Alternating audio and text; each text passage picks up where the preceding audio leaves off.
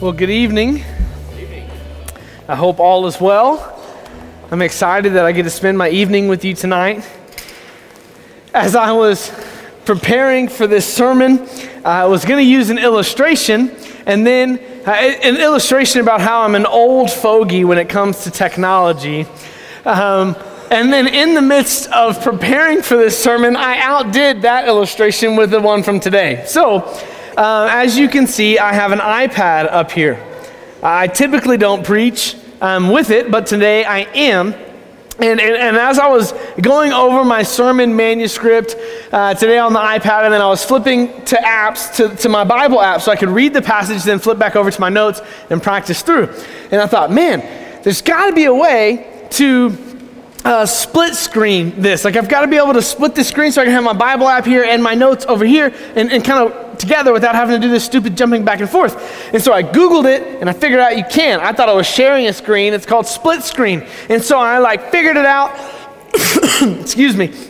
And I take a picture and I send it to my best friend in Texas. And I'm like, hey man, check this out. Did you know that you can split screen on an iPad? And he sends back, ... you're old. And I was like, man, I thought I'd struck gold. I thought I was the only one that came up with this. You know, Apple made this for me. And I laughed because I was going to tell a time in college when I'm using my phone, and one of my buddies is like, why don't you just do this instead? It's way easier. And I was like, wow, I had no clue that my phone was capable of doing that. Thank you. You have forever saved time in my life. And so I laugh about that. And I think that that's probably true for most of us in the room, that whatever technology you use on your computer or on your phone, that technology is beyond what we can comprehend, and we're constantly learning new tricks of the trade. What that reminded me of was my salvation. And the illustration of that is that I've now been a Christian for a little over a decade, and daily, weekly, monthly, every year, I'm learning that it goes deeper than I already thought it could. Every year I grow even closer to Christ. Every year I realize my salvation's even more important than it was to me the year before. And so I believe that is the case for so many of us, is that as we walk through life following Christ, we oftentimes recognize there's still so much more to know. And so as we turn in our Bibles to 1 Peter chapter 1, we're going to mine the depths of the riches of salvation. All right, we're going to go deep, and we're going to bring out some beautiful truths from the scriptures about our salvation. And so if you would join me in 1 Peter chapter 1, verses 1 through 12. Now, if you're here and maybe you had a late day at work and you forgot your Bible, great, they're on the inside of your rows. We want you to have that so you can read along. Also, if you're here tonight and you do not have a Bible and you would like one, that's our gift to you. We want you to know that we believe every single syllable inside the Word of God, and we base our life and our church life on it. And so that's our gift to you, so that you can have God's Word with you and take it home with you as well.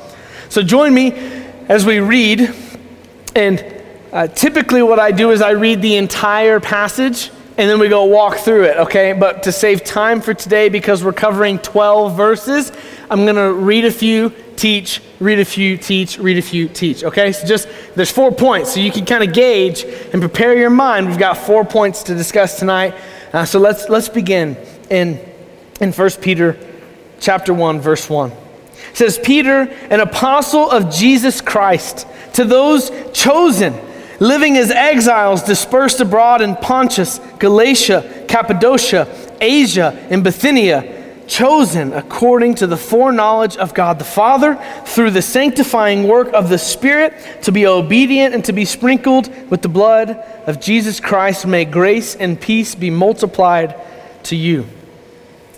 Again, we discussed last week the overview of 1 Peter. If you weren't here for that, I really highly suggest you go on our Facebook page and watch that overview sermon, because it explains a lot of the context of what's going on here. But we start out and it says, to the elect to the exiles dispersed abroad in Pontus. So we talked last week about how that's Asia Minor. Now we have a photo today, and you've got to bring your binoculars to see it. But, okay, you see how the water kind of comes in from the left, right? Okay, well, where the water stops and there's a wall, that's like Jerusalem and in all of that area, okay? That's where these Christians originally were. And then throughout the years, throughout time, there was persecution because of their faith, and they all went north. I'm not saying all of them, but these ones that he's writing to went north.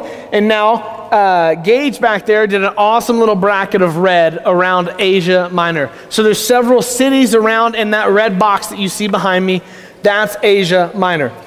If you're a history nerd or geography nerd and you just wanted to see the picture, that's where they're located, okay? So they were in Jerusalem and in those areas, and throughout persecution, they all went up. These believers went up north, and they're spread out across Asia Minor. So there's just a visual for that.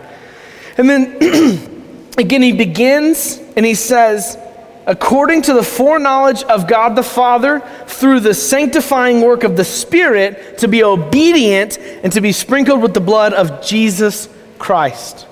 Now, right here is a very clear biblical example of what we doctrinally call the Trinity.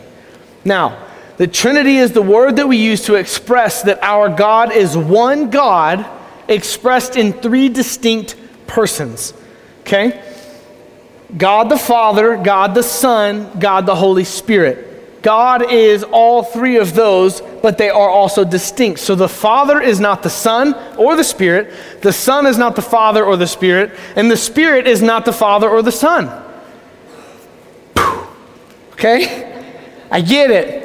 For 2,000 years now, the church has tried to come up with illustrations like, okay, well, it's like water. Water can be water, it can be ice, and it can be vapor, but it can't be all at the same time. So guess what? That's a heresy because it's misrepresenting the truth of God.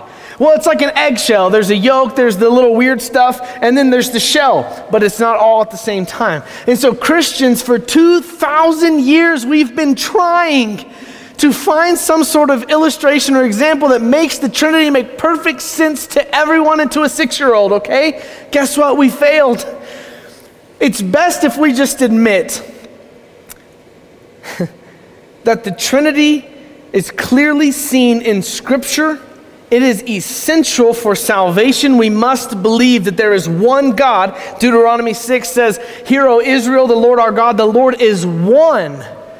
But here we see through the Father, the God the Father, through the sanctifying work of the Spirit, and by obedience and being sprinkled with the blood of Jesus Christ. We see Father, Spirit, and Son. We see three distinct persons, but we still know it's the same one God. Friends, it will blow your mind, and it will make you stay up late at night to try and understand the Trinity. Like I said, I wish I could come up with something that made it perfectly make sense, but it is best believed as a truth of Scripture that is clearly seen and hard to express and to understand. Okay? As we move on into verse 3. See, I said we had 4 points. I guess we've already covered 2, but those weren't the ones for tonight, okay? I didn't want to say we had 6 points, but you got a couple tangent points. But in verse 3, as we continue on, Peter writes, he says, "Blessed be the God and Father of our Lord Jesus Christ. Because of his great mercy, he has given us new birth into a living hope through the resurrection of Jesus Christ from the dead." Friends, our salvation is a gracious gift from God. This passage starts out, "Blessed be God because of his great mercy and that he's given us new birth," right? He gave us salvation. This passage is making a very bold declaration. Friends, listen, church, listen. Your salvation would not have happened had God not intervened. That is so clear in this passage. Blessed be the God and Father of our Lord Jesus Christ and his great mercy. He's given us new birth. Your salvation, our salvation would not have taken place without the intervention of God. 1 Peter chapter 2, verses 9 and 10, he hits on this. So we're going to preach through this passage in a few weeks, but we're going to use it tonight. And Peter writes, he says in verse 9, but you are a chosen race, a royal priesthood, a holy nation, a people for his possession, so that you may proclaim the praises of the one who called you out of darkness into his marvelous light. Verse 10, once you were not a people, but now you are a people. Once you had not received mercy, but now you have received mercy. It is so clear in this passage that our salvation is a gracious gift from God. Now don't run with that too far, okay? Yes, we had to make the conscious decision to repent of our sins and follow Jesus Christ. But here's where I want to emphasize that this was a gift. The only reason that you made that conscious decision to follow Christ is that you were living in spiritual darkness and God turned on the lights. You were living in spiritual blindness and God gave you sight. You were living in spiritual death and God brought you to life. Your salvation, our salvation, is a gracious gift from God. It is only by his grace that the lights came on and we saw our sin for what it was blasphemy against a holy and good God that loves us. And we saw our sin and we turned and we ran to Jesus Christ and we found comfort and hope and life in his arms. Church, may we not forget that our salvation is a gracious gift from God. Maybe you're here tonight and you're exploring this whole Christ and Christianity thing. You've got questions about it. Great. Welcome. I want you here. I want you asking questions about God here. So I have a question for you to consider. If God had graciously given you a gift and made a way for you to have a purpose-filled life in him, would you want to know about that gift? As we move on into verses 4 and 5, we'll read, it says that we were given new birth into a living hope through the resurrection of Jesus Christ from the dead. That's verse 3, verse 4. And into an inheritance that is imperishable, undefiled, and unfading, kept in heaven for you. You are being guarded by God's power through faith for a salvation that is ready to be revealed in the last time. Verse 3 made the very clear point that our salvation is a gracious gift from God, and now these two verses have made it clear our salvation is secure in Christ. Our salvation is secure in Christ. What's amazing about the security of this is remember the context of who he's writing to, okay? These people have fled for their lives. And he says, you have been born into an inheritance that is imperishable. It is undefiled. It is kept in heaven for us. And we are being guarded by God until the end when we inherit this great salvation. It says until the revelation of Jesus Christ. Friends, what does that mean? That means that when you die and you go to see Jesus face to face in eternity, or if you're still alive and Jesus decides to have his second coming and he comes back, at either point, that's the revelation of Jesus Christ. And again, remembering who this was written to, these people had left their homes, they have fled, and so they left their homes because they had to leave, they lost their jobs because they had to leave, and life as they knew it was never the same because they had to flee to this area so that they were not killed or beaten or any of those types of persecution. And see, in our world of security cameras and the little video doorbells and gun safes, and still I'd say in America, and with our world of religious freedom and deadbolted front doors, we live in a facade of permanence and safety. It's not real.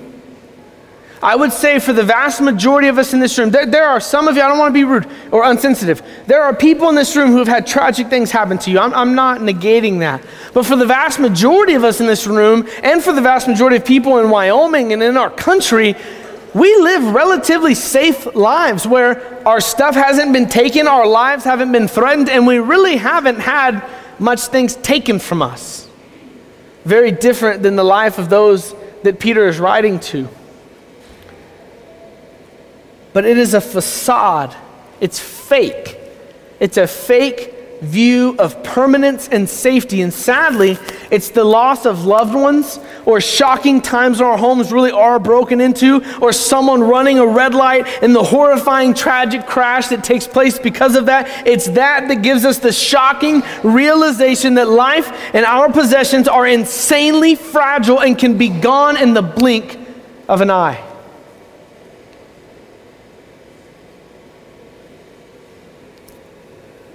Church, let us hear the word of the Lord.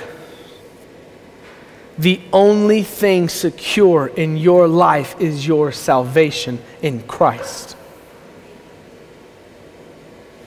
That is all we have. Can you imagine how comforting of a word that was to those who had to flee everything? They possessed nothing.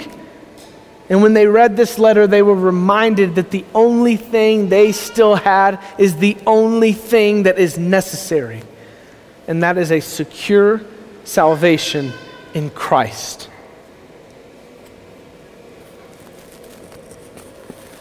Church, if this is the only thing that is secure in this life and the next, it should deserve our highest priority. Now, honest moment, I have 2 children right now. I hope we have about 7 more. Just kidding. I just got my wife to look up, though. Not that she wasn't paying attention. That just really got her to look up. We have 2 children right now. Our daughter's name is Ava Grace, and my son's name is Michael Tyler. And I desperately want them to be phenomenal hunters. I kid you not. I want them to shoot the biggest animals in all of Wyoming. I want them to win records, okay? I hope to have lots and lots of memories in the field with my son and with my daughter. That is a huge part of my life, and I hope it's a huge part of theirs. I was on the phone talking about that with a friend the other day. And through that conversation, it dawned on me just how meaningless that ultimately is. We're still going to hunt, okay?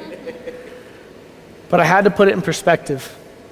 That if my daughter can shoot a bow better than any man in Wyoming, what does that mean if she doesn't know Jesus?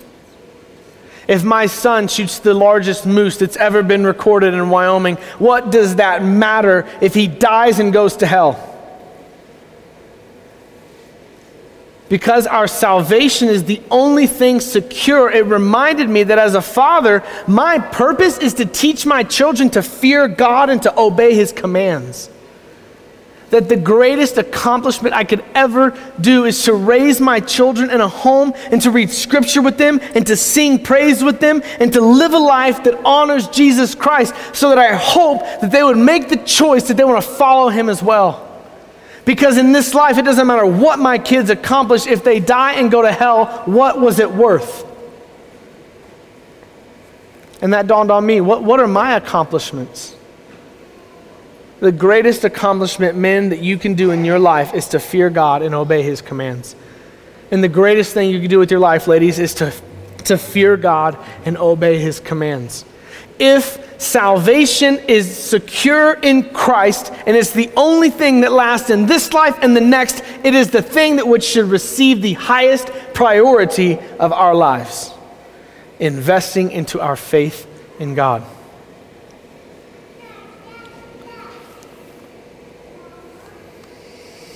Another thing I want to say before we move on to the next passages is that in our state we have some predominant religious beliefs that it's a works-based salvation. You got to do these things and you get to go to heaven. Or if you stop doing these things, you don't get to go to heaven. Let me just encourage you, friend. If you have trusted in the risen King Jesus, if you've put your faith in Him, you have been forgiven and you've been given the Holy Spirit as a down payment on your life as to what is to come. And let me just tell you, nothing is more powerful than God. And so in verse 5, it says, you are being guarded by God's power through faith for a salvation that is ready to be revealed in the last times. So let me say, someone may say they're a Christian, turn and walk away from Christ for the rest of their lives. My argument is not that they lost their salvation, it's that they were never saved in the first place. Because friend, if you can give your life to Christ, your sins are forgiven, the Holy Spirit is given to you, God is guarding you, you will not lose. There will be times in your life where you struggle with sin more than others, but you will be victorious in Christ because Christ is the victor. I just hate that we have religions that tell you you got to do these things to get to heaven when Christ has done everything for you. All he says is follow me. As we move on, we look into verses 6 through 9, and it says, you rejoice in this. So we just talked about we were given salvation. That salvation, it can't be taken. It's secure in Christ. Verse 6, you rejoice in this, even though now for a short time, if necessary. That's key. You suffer grief in various trials, so that the proven character of your faith, more valuable than gold, which though perishable is refined by fire, so that your faith may result in praise, glory, and honor at the revelation of Jesus Christ. Though you have not seen him, you love him. Though not seeing him now, you believe in him, and you rejoice with inexpressible and glorious joy because you are receiving the goal of your faith, the salvation of your souls. So we see very clearly that our salvation is a gracious gift from God. We saw that our salvation is secure in Christ. And now we see in verses 6 through 9 that our salvation comes with suffering that sanctifies. It's like, man, I really liked points 1 and 2. It's a gift from God. It's secure. But now you're saying that I've got to suffer? Yes. Yes, I'm not saying that, but God is. Yes, suffering is part of it. What's key is it says, if necessary. It says we suffer trials if necessary. So our suffering that we experience is necessary for the goal of our proven character of our faith. And ultimately, our faithful suffering sanctifies us. That's a Bible word that means cleanses. So it cleanses us, it purges us of imperfections, and it makes us better. That's the whole point of the though refined by fire. It's talking about gold.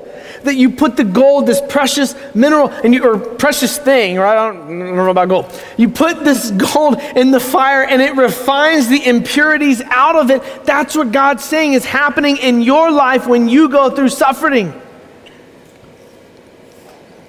The end result of suffering for the Christian is that our faith is tried and true, and it results in praise, glory, and honor.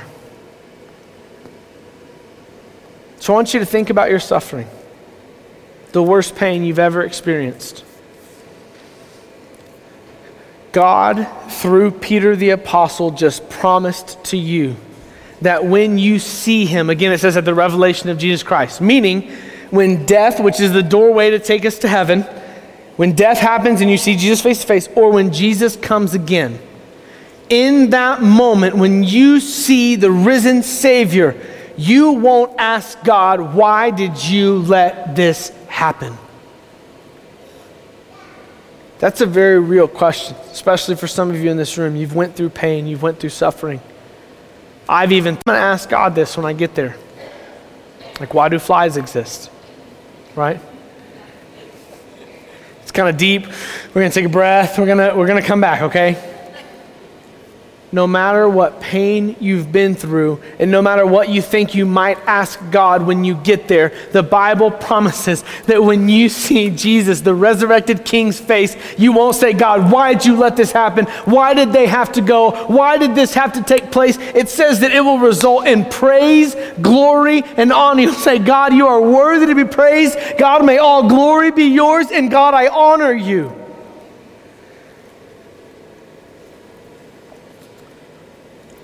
No amount of pain in this life, if went through with Christ, is purposeless. Every ounce of your pain has a purpose. Again, thinking about what this would mean to the audience. The Bible doesn't mean now what it never meant then. Okay? The Bible was not written to bar none. It was written to the audience of 1 Peter. It still applies to us today because it's the perfect, inspired, holy word of God. Okay, but what did it mean to them? It meant that amidst their persecution, amidst the loss of everything they had, they were going to be okay. Can you imagine being kicked out of your home, kicked out of your job, kicked out of this city, and have to move because of your faith in Jesus? And all the while, someone writes a letter to you and says, hey, in the end, when you see Christ, you won't be mad at him for this. You're going to praise him for what he did through it.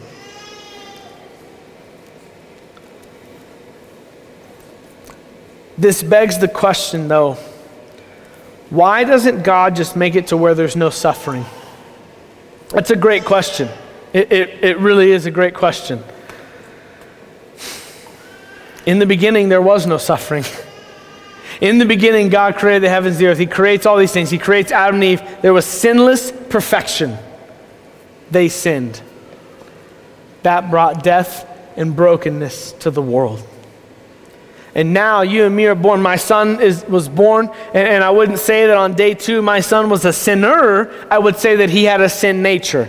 And what it means is that when my son gets old enough, the first opportunity he gets, friends, let me promise you, the first opportunity he gets to rebel against God, he will. So did I, and so did you. We are worthy of punishment because we have rejected and rebelled against the good, holy God that created us for himself. So we say, well, why doesn't God just do away with suffering?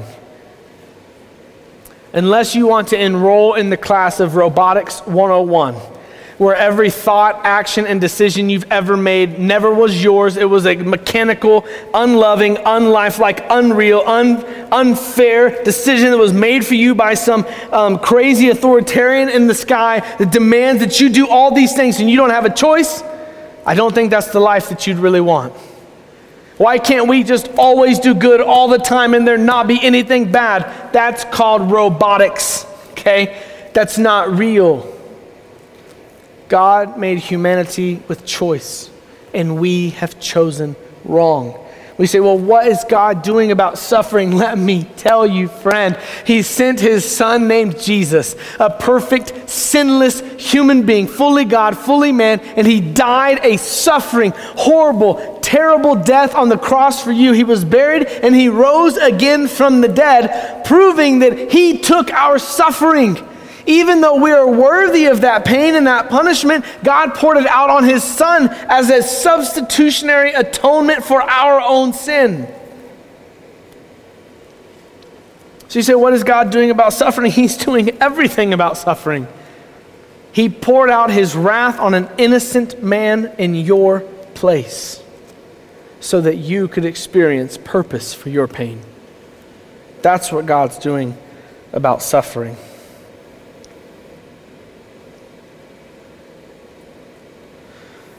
As we continue on, in verse 10 it says, concerning this salvation,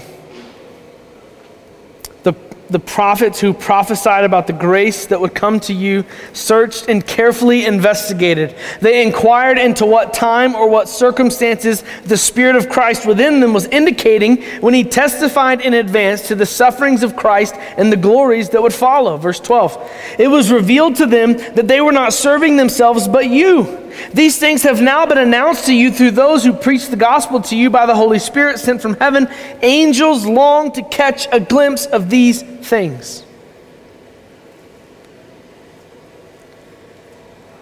To explain what's going on there, Peter says, hey guys, the apostles, or the prophets who wrote the Old Testament, right? So we've got Isaiah, Jeremiah, Ezekiel, Hosea. So some of these guys, these prophets, they were hearing from God. They were writing God's word down, speaking, this is the word of the Lord. And it was written and it was recorded, and we have it written down, divinely inspired into the word of God, what we call the Bible. And he says the people who were writing that, they knew as they were writing about a prophecy that there would be a Messiah. There was going to be a person who would suffer for the sins of the world and the glories that would come after that. And they were thinking, man, I just wish I knew when this was going to take place. I want to know. I want to know about it. I want to see what that would be like. So the prophets, the dudes who wrote the dadgum Bible, and then it says, and then angels long to catch a glimpse of this. These are angels, created, eternal, heavenly beings that serve alongside God day in and day out. Those people who dwell in heaven long to understand the riches and the glories of salvation for humanity. Holy smokes, that's deep. The prophets who wrote the Bible wanted to know what it would be like to see the Messiah give his life for you and make the way to eternal life. And the angels longed to catch a glimpse of what this salvation would be. Friends, our salvation should leave us in awe. It is an awe-inspiring thing to know that we have been saved by a God and we didn't deserve it. Let me give an illustration.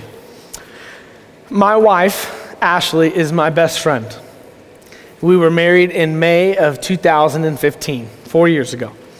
Man, those days were so blissful.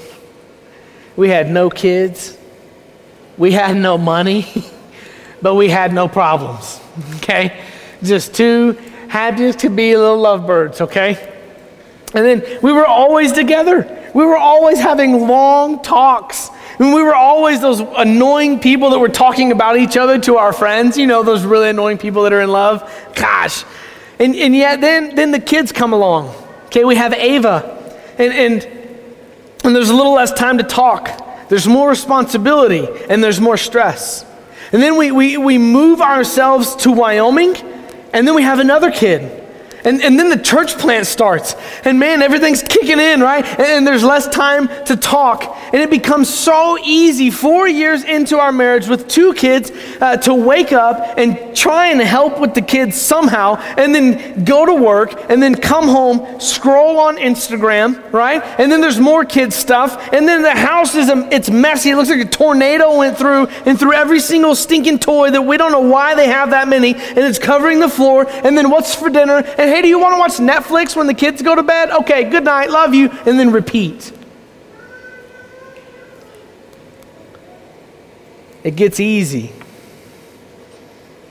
And I have to admit that at times I have lost the awe of my wife.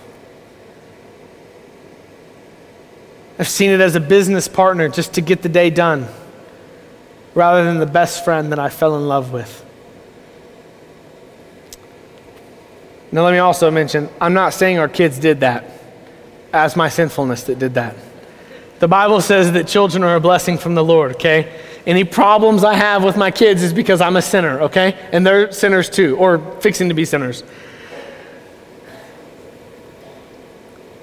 It is so easy to have lost the awe of my wife. She's faithful. She is lovely. She's dedicated to our home. She cares for me. She's my biggest fan. And she deserves awe. In year 4 into marriage, I am having to learn to fight to keep the awe for my wife. And let me just say, as a word to the men in this room, if you're married, fight to be in awe of your wife. She deserves it. She deserves it. And wives, same to you. May all of our marriages be so. But now that's just an illustration, okay? We're talking about salvation. And what's crazy is that we get saved and we're on cloud 9. What's really cool is that I'm not just preaching about this hypothetically. We've had some people give their lives to Jesus in the last few weeks here among our church, and they're on cloud 9, and it's awesome to watch. Right, so you get on cloud 9, my sins are forgiven. I'm going to read the Bible. I'm going to go to these church gatherings on Wednesday nights. I'm going to show up for our members meetings. Then the hard times set in. Work gets crazy. Life gets crazy. We've got medical problems. We've got family problems. We've got work problems. Our vision gets clouded with the cares of the world and the stress of life, and we lose the awe of God who saved us from eternity in torment called hell. Church, if this is you tonight, and I admit it has been me before, fight to get the awe back. Don't quit until you have it. I'm not talking about some weird, emotional, warm fuzzy you get. I'm talking about a real, deep-seated in the truth that you have been saved and that your life has been spared. 3 reasons why we lose awe of our salvation. First, we forget how sinful we are. We forget how sinful we once were. Look on the screen of this passage. Colossians 3, verses 5 and 6 says, "Therefore, put to death what belongs to your earthly nature, sexual immorality, impurity, lust, evil desire, and greed, which is idolatry." If one of those doesn't line up with you, then I'm going to add a 7th one called lying, okay? So because of these things, God's wrath is coming upon the disobedient. And you once walked in these things when you were living in them. Hello. That describes my life before Christ. Sometimes we lose the awe of God because we look at who we used to be with rose-colored glasses, and we forget that the things that used to bring us joy brought Jesus to the cross. The things that brought us joy was bringing the wrath of God down on condemnation. That's the things we used to love. Things that God hated, we loved. We lose the awe of God because we forget how sinful we once were. The second reason is we forget how sinful we still are. Not an encouraging message tonight, sorry friends. Sometimes we just gotta cut it like it is. After we're saved, we experience this bolt of energy where we're going to pursue righteousness, where we're going to read our Bible every day, we're going to repent of all of our sins. It's going to be great, it's going to be grand. Like I said, then the hard times come. Sometimes we start to coast because sadly we forget that we still have a sinful flesh. Our heart has been made alive. We've been changed. We're no longer the old creation. We've been new. God has changed us, but we still wrestle with an old, dying, sinful flesh that needs to be put to death and starved to death. Therefore, we forget that we are still desperately in need of God's continual grace to make us more like His Son, Jesus. Third reason we lose the awe of God, or the awe of our salvation, is we forget that we don't deserve salvation. This is a hard one for me because I'm arrogant. We are not essential to God's plan. I think it's Beyonce has a song, "You're Irreplaceable." Or I don't know what it is. Dang, if I'm going to quote Beyonce, I better do it right. I messed up. But we're replaceable in the plans of God. The scriptures say that if people won't praise Him, the rocks will cry out. God will get His glory whether you are a part of it or not. We are not essential to the plans of God. He involves us. He invites us. And so for the fact that we brought nothing to the table, when there's a negotiation of my soul, whether it's heaven or hell, I didn't bring any great gifts to God. God in His mercy, without any reason of mine, He saved my soul. And He saved your souls. We are saved by grace alone, through faith alone, in Christ alone. May we fight for the awe of God. How do I do that? It's a lifelong pursuit of Jesus. Stay close to the church. Stay close to the Word. Stay close to seeking God through prayer and through repenting of your sins. It's not a one-day fix. It's a lifelong journey. Be faithful in it. Chapter 1 is all about salvation. And as we close, I'm going to ask for my wife, and I'm going to ask for our band to come to the front and to begin to play. Chapter 1 is all about salvation. Do you have it? Church, if you have salvation, if you've put your faith that Jesus, the Son of God, died, was buried, and rose again, and suffered in the place of your sins, if you believe that and you've repented of those sins, meaning turned away from who you used to be, and you're going to follow Jesus, if you've done that, church, it is a gift. Let's be grateful. It's a secure salvation that can't be taken. Let us rejoice because nothing else in life is secure.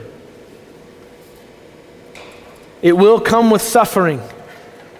May we endure and suffer well.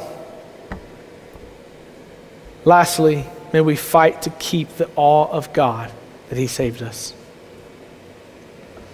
If you don't have it, like I said, maybe you're here exploring, maybe you're listening on Facebook. You have heard today that God has made a way. The gift sits ready for you to receive. God will secure it and will guard you.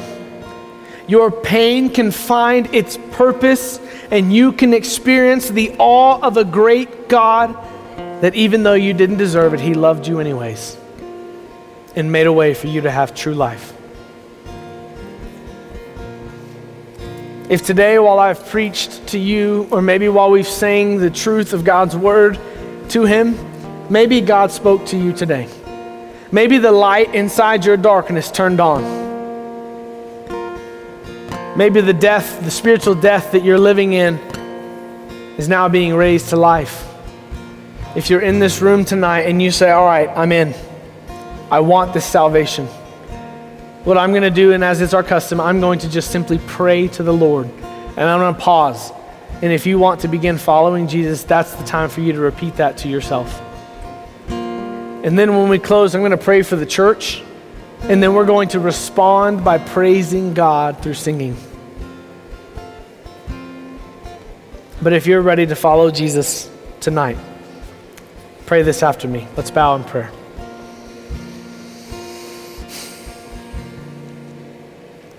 God, I don't deserve your love. But yet you give it to me.